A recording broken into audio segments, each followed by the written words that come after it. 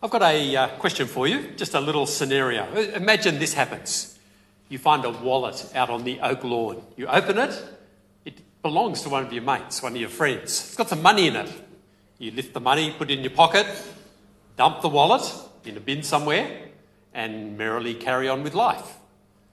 Then a bit later you realise what you've done is not so good. What would you do to put things right? Why don't you just talk to the person next to you, see what you come up with, see what strategy you would have to try and put right what you've done wrong.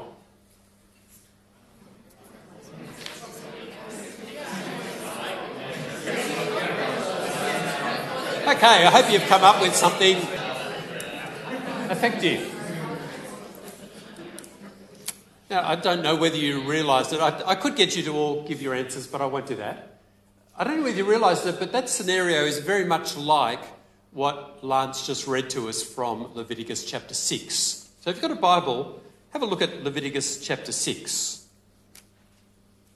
Talks about finding, this is verse 3, lost property and lie about it or swear falsely about any such sin that people may commit. When they sin in any of these ways and realise their guilt, verse 4, they must return what they've stolen or taken by extortion, what's been entrusted to them or the lost property they found, or whatever it was they swore falsely about. They must make restitution in full, add a fifth of the value to it, and give it to the owner on that day. So you give the wallet back, you go and get it out of the bin, you put the money back in, you give it back, you add $20. Is that enough? Does that put it right? Well, not according to Leviticus. Verse 6, as a penalty, they must bring to the priest, that is to the Lord, their guilt offering, a ram from the flock, one without defect and of the proper value. In this way, the priest will make atonement for them before the Lord, and they'll be forgiven for any of the things they did that made them guilty. They're to sacrifice an animal as well. They're to go home and, well, in your case, it might be find your pet poodle and kill it. Now, can I ask, as you talk together about what to do about this wallet and the money, did any of you think that that's what you needed to do? No. Okay, the earlier stuff about finding the wallet, giving it back, I presume that was fairly common. But did any of you think you needed to make a sacrifice to God because of what you've done? Now, some of you may not have thought that because you know about Jesus. We'll come back to that towards the end. But my guess is that it just doesn't cross our mind because that's not how we think about what we do wrong. What's it got to do with God? And the book of Leviticus says everything. It has everything to, or better, God has something to do with that. Which shows that my world and how I think and the world of Leviticus, the world that God created, are poles apart. And that's what we want to explore today, at least to some extent, one aspect of it. Last week, Matt helped us to enter the world of Leviticus, a world created entirely by God, the God of Israel. We saw that Leviticus was this instruction manual to the people of Israel, the people that God had rescued out of slavery in Egypt, made them his own through that dramatic, powerful act, brought them to Mount Sinai where he spoke to them, gave him his covenant. They signed on and said, we'll be your people. That is, they had the privilege of being the special people of the creator of the universe. God says, I want to dwell with you in your midst. But that's not an easy thing. They would have God there in the middle of their camp, day after day, week after week. And that's not an easy thing. It requires changes. So just imagine that Ed Sheeran decided he was going to move into your street, into the house next to you. You'd make some changes, wouldn't you? You'd probably mow the lawn, maybe paint the fence, because it's Ed Sheeran in your neighbourhood. Well, this was God in their neighbourhood. How do you have God live with you? Today we're looking at this first section, or some bits of the first section, part 1, the offerings and sacrifices, because that's what it takes. Now, let's think a bit further. Last week, Matt introduced us to these ideas that flow all the way through Leviticus, that there are two states, holy and common, There are two conditions, clean and unclean. And if you ask where is God in this situation, God is only in the holy part. That's what God is like. He's holy, he's different, he's set apart. And the holy and the profane, the unclean, can never mix. They're separate. They can never be together. And the aim for Israel was to live above that line. But they never did and never could. And we don't either. Because of our immoral actions that defile us, because of our constant uncleanness, the contagion that was throughout the camp of Israel. And so Leviticus teaches a system for humans who are not holy and who cannot approach God. It teaches us that those things are true. So Matt last week showed us that these are the two things that the whole of Leviticus is built on, the two truths.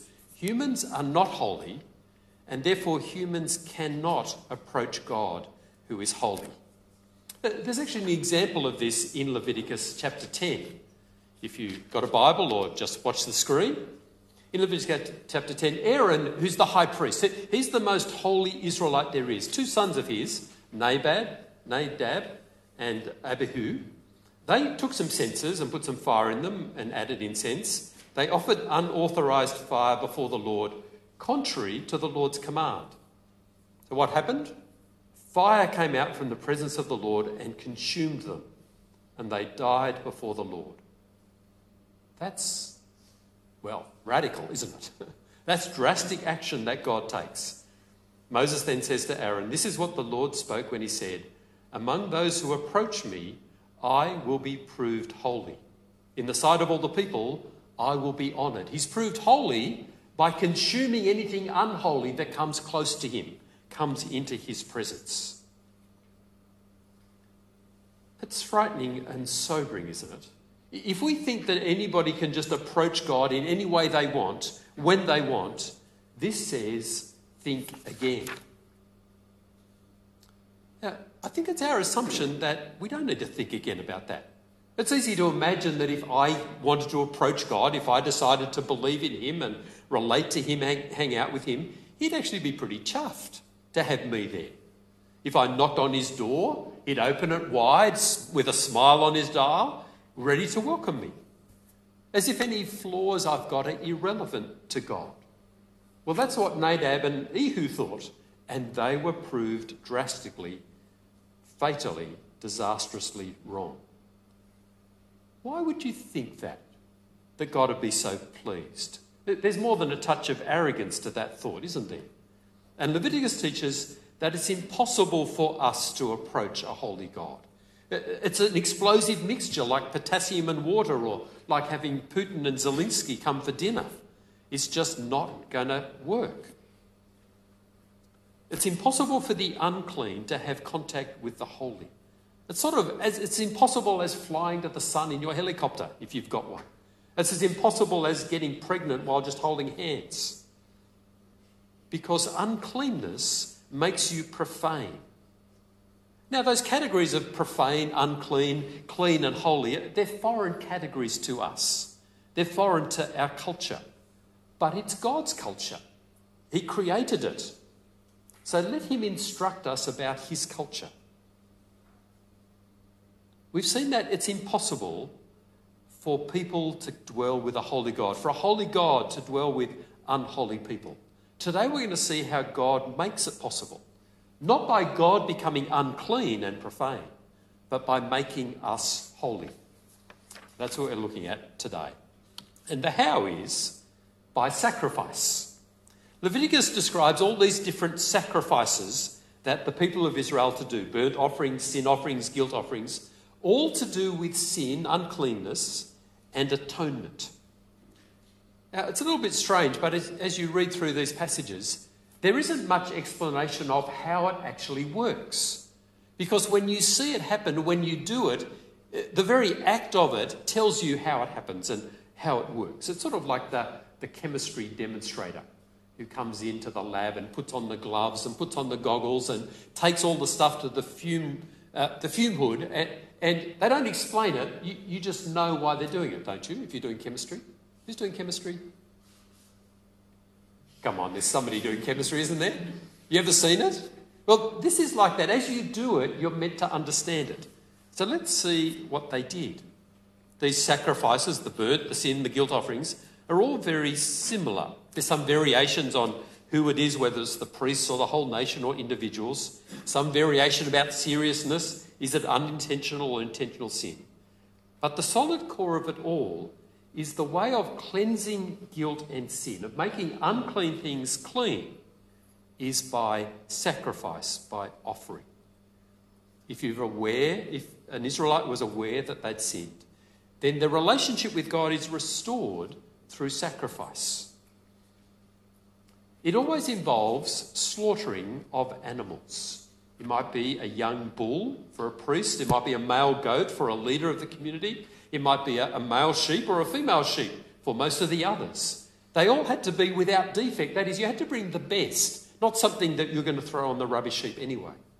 And you bring it to God, to the tent of meeting, to the tabernacle. And when you get it there, you place your hands on its head. You then slaughter it. You get a knife out, you cut its throat and kill it. It has to die. And then the priest collects the blood that's spurting out everywhere because you've garroted it, and they sprinkle some on the horns of one altar and they splash the rest at the base of another altar.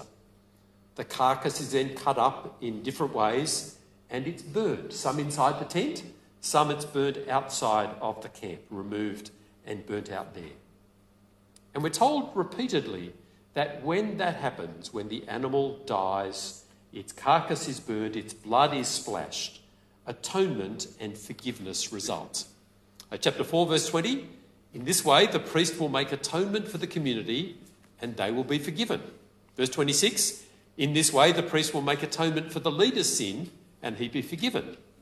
Or chapter 6, verse 7, in this way the priest will make atonement for them before the Lord. They'll be forgiven of any of the things they did that made them guilty. That is, this process, this sacrifice offering, atones for sin. Sin and evil need putting right. That the parties need to be made one again, atonement brought back, reconciled to each other. Without that happening, there's a dislocation, a terrible tragedy in the world. And I think we sort of know that, don't we? When we do something wrong, we know that it needs to be put right somehow. You take the money from the wallet, you feel bad about it, and you can't just go on living as if it hasn't happened. It's almost like the universe is out of kilter, it's out of balance because something has been done that's wrong. We know that we need to fix it. We try different things. Maybe you try and scrub yourself clean, have a shower, compensate in some way. But this says that what our actions do makes us unholy before God. God is concerned about it. And atonement needs to be made between us and God. And when it's made, the result is forgiveness. Is that whatever was against us, whatever guilt we held, is taken away. We're now clean.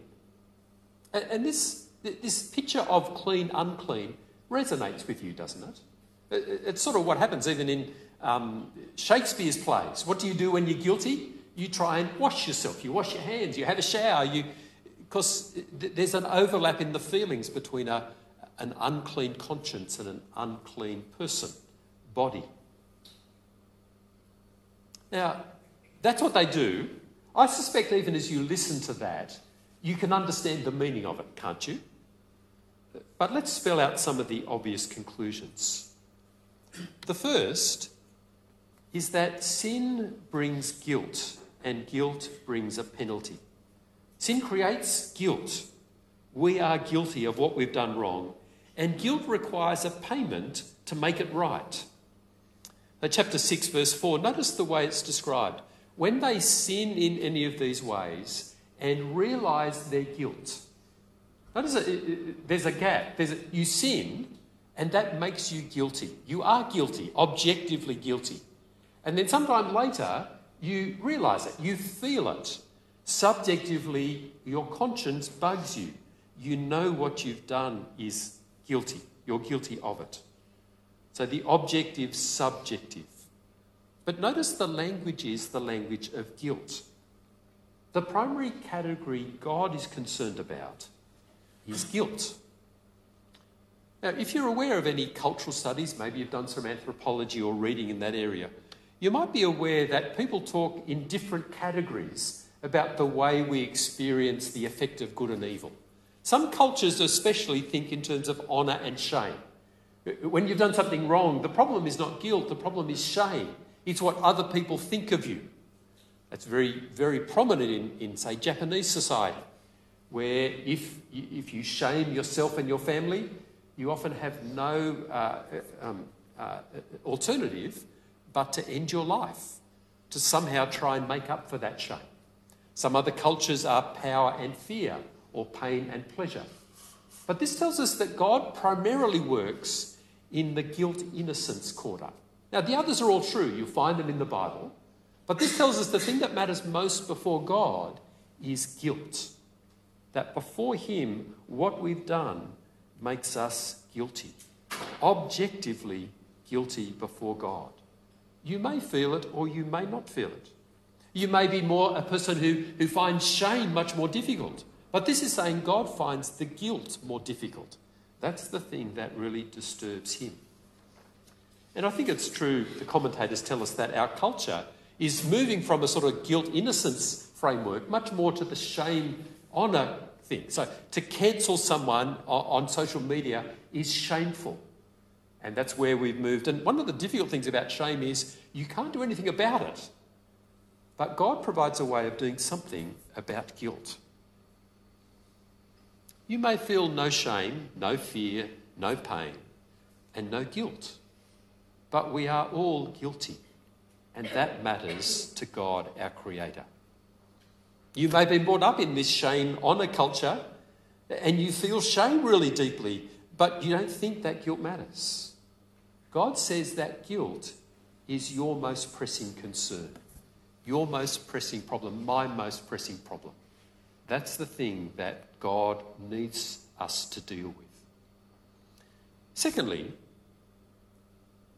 we see that guilt can be moved by transfer and substitution.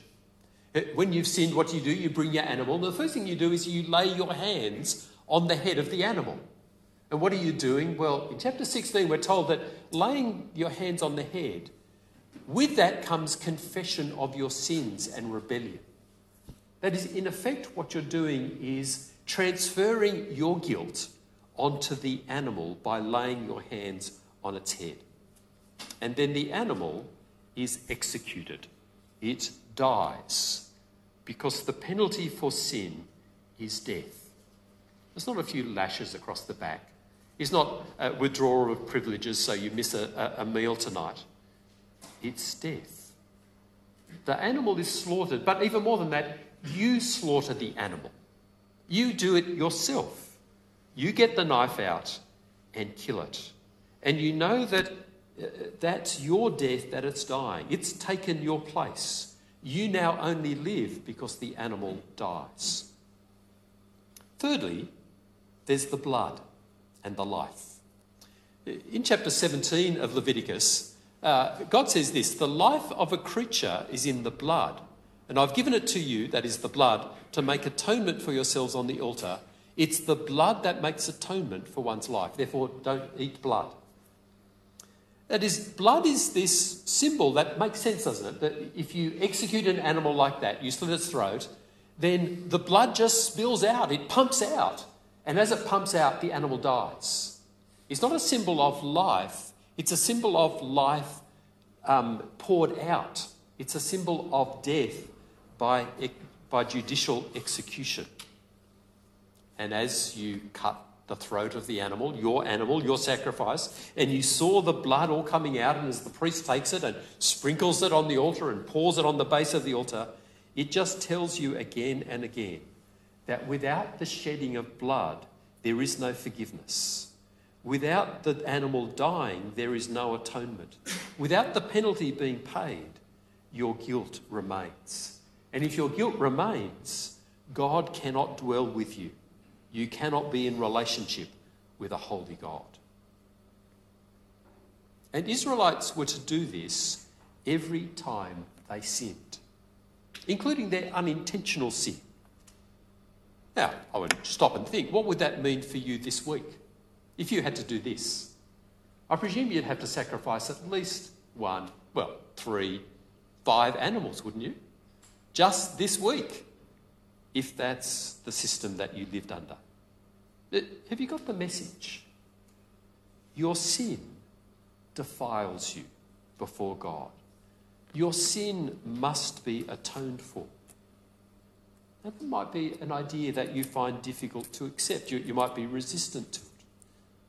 But you know you're not perfect, don't you, if you're honest with yourself?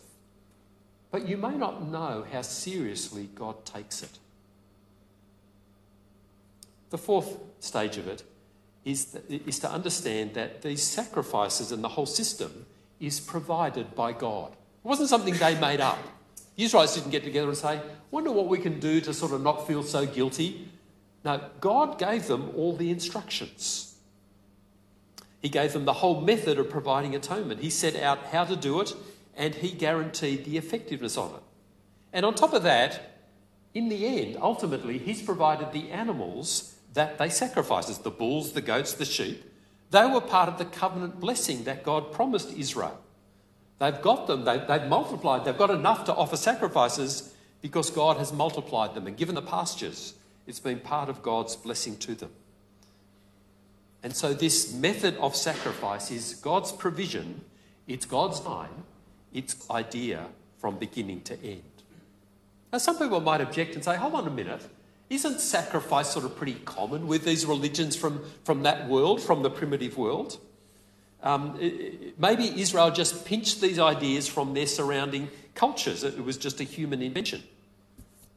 And there is some truth in it. It is true that sacrifices were common to almost all religions in that world. Ancient Egypt, Baal worshippers, the Aztecs, even in South America and Central America. But there are some striking differences between Leviticus and those sacrifices. Those sacrifices were always transactional, in the sense that we wanted God to do something for us, the gods, whatever gods we believed in. We decided what we would do to try and get the gods to give it to us. That's certainly how the Baal worship worked. We wanted some rain. Well, maybe Baal wants a goat today. Let's sacrifice a goat. That hasn't worked. Let's put 3 more goats on. Well, let's get a bull as well. We do whatever we think might make God change his mind. That's not what this is like at all. And secondly, most of those sacrifices involved human sacrifices. And God forbids that completely. We know that in 1487, the Aztecs sacrificed more than 80,000 men on one day. They killed more than 80,000 people to dedicate a new temple to one of their gods. That is abhorrent to the true and living God. And human sacrifices is not what he wants. Thirdly, in those sacrifices, there's no understanding of substitution, that an animal dies in our place. But that is central to these sacrifices. The purpose here is very different. This was God's idea. It was not a human invention. So the question we started with, is it possible for guilty humans to live with the holy God, to approach a holy God, to have a holy God dwell in our midst? And Leviticus says, not unless you follow the instructions, not unless a substitute dies, not unless atonement is made. And Leviticus gives us all the instructions, gave Israel God's generous provision so that he could dwell in the midst of his people. But when we come to the New Testament, we discover something a little bit unsettling. We find out that it was all a failure. This is what Hebrews says. It's impossible for the blood of bulls and goats, for those offerings that made the sacrifices, to take away sin. And if you stop and think about it, it sort of makes sense, doesn't it? How could an animal, just an animal dying, sort of be the same as me? How could it be a substitute for me? Because I'm a human, I'm not an animal. I'm worth more than an animal. And the animal didn't choose to die, it just got roped in. It wasn't a willing, it wasn't a moral decision it made. And so how can that take away my sin? Or further on, Hebrews, to spell that a bit more, it talks about the sacrifices are an annual reminder of sin. That is, they did it once, they did it again, they had to do it again, the next day. It never actually worked and made them clean in any permanent sense. It just kept reminding them that it didn't work properly. Or in chapter 9, verse 13 of Hebrews, it reminds us that the sprinkling of blood and the washings and all that sort of stuff only affect the external. How can they change me internally? How can they cleanse my conscience from sin? No, they didn't work. They were ineffective. They had to be repeated again and again because they didn't work. But what's going on? Is Leviticus a giant mistake? Is it sort of God later saying, whoops, I hope that would work, but it doesn't work? No, what we find out is it was a deliberate failure. It was meant to fail. It never worked. It was never meant to work. Now, that idea of a deliberate failure is a bit strange to us because success is so hard, you can't imagine ever deliberately failing, can you? Have you ever deliberately failed an exam? He's nodding. You have? Can you tell us why? Sorry, that's putting you on the spot, isn't it? No particularly interesting topic. Okay, I'm out of here. I don't want to do this subject ever again. Yeah, I failed. But it's not normally what we do. Although I tried to think of some examples. Here's one. It might make a bit of sense. Earlier this year, SpaceX Starship, SpaceX, Elon Musk, their biggest rocket they've ever created, trial launch, and within 2 minutes of launch, it just blew to pieces. It didn't separate the first from the second stage, all fell apart. It was a failure. But they called it a success. This is actually to quote one of their executives. It's important to fail so that you have a greater chance of succeeding. That's sort of right, isn't it? That is, they learnt what it takes to succeed by failure. But I don't think God needed to learn what it takes to succeed by failing. Somebody mentioned iPhones to me. They're designed to fail, aren't they? 3 years later, planned obsolescence. You can't update them anymore. Your apps don't work anymore. You've got to upgrade to something newer, don't you? This was the one I thought probably fitted the bill best. You know what those are, don't you? They're tools, but they're tools designed to fail. If you got one of those saws and you tried to saw a piece of wood, it's not going to work, is it? You won't be able to cut the piece of wood. You get there isn't a hammer there, but the rubber hammers, and you try to hammer a nail in, it just won't hammer the nail in. And it won't hurt your thumb. And that's part of the reason. So what's the value of it? Well, the value is that it doesn't work, but it educates you so when you get the actual thing that works, you know how to use it properly. And that's what Leviticus is. It's a deliberate failure so that when the real thing comes, we've been educated. We know God's culture. We know what it takes to make atonement for sin. We know that guilt really matters. And Jesus comes, who is the fulfillment. So Hebrews says this: the law, all this Leviticus stuff, is a shadow of the good things that are coming, not the realities themselves. The reality that it points to is Jesus. Because when Jesus came, he is the substitute that's effective. It's not an animal anymore, but it's the Son of God made human. He can substitute himself for me, and not just me, but you and you and you and you and you, all of us. It fits. He's unblemished, completely unblemished by any sin. He's completely innocent. And he died. He was executed as a criminal. And so the language that the New Testament uses, his blood atones for our sin. It even cleanses our consciences. If the blood of bulls and animals can only externally make me clean, the blood of Jesus, who offered himself through the eternal Spirit unblemished to God, cleanses our consciences, our subjective feelings from acts that lead to death. Jesus' sacrifice works brilliantly, and Leviticus helps us understand and embrace it. This is how unholy people can live. Now, we've just scratched the surface today. Please come to NYC because we're going to explore this in a whole lot more detail and more wonder. You'll see so much more of it and its brilliance. But the question now for you is this, and for me. Have you laid your sin on Christ? Have you transferred your guilt to Christ? Or do you think it's not a problem? Do you think there's nothing to see here? No, there's no real guilt. I'm okay. Leviticus, as a book, tells us your guilt is actually the problem. It's your biggest problem. You've got lots of problems, haven't you? You've got an assignment due tomorrow. Well, today.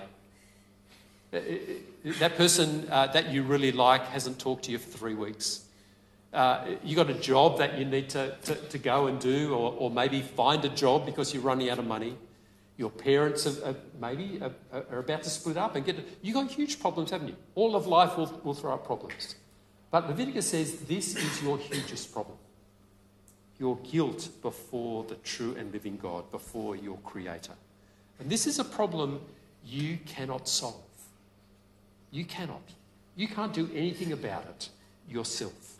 You're not clever enough, you're not rich enough, it doesn't matter how clever you are, you can't. Doesn't matter how much money you've got, you can't solve this. It doesn't matter how religious you are, you can't do it. But God has provided his solution, the sacrifice of his Son, Jesus. That is your only hope.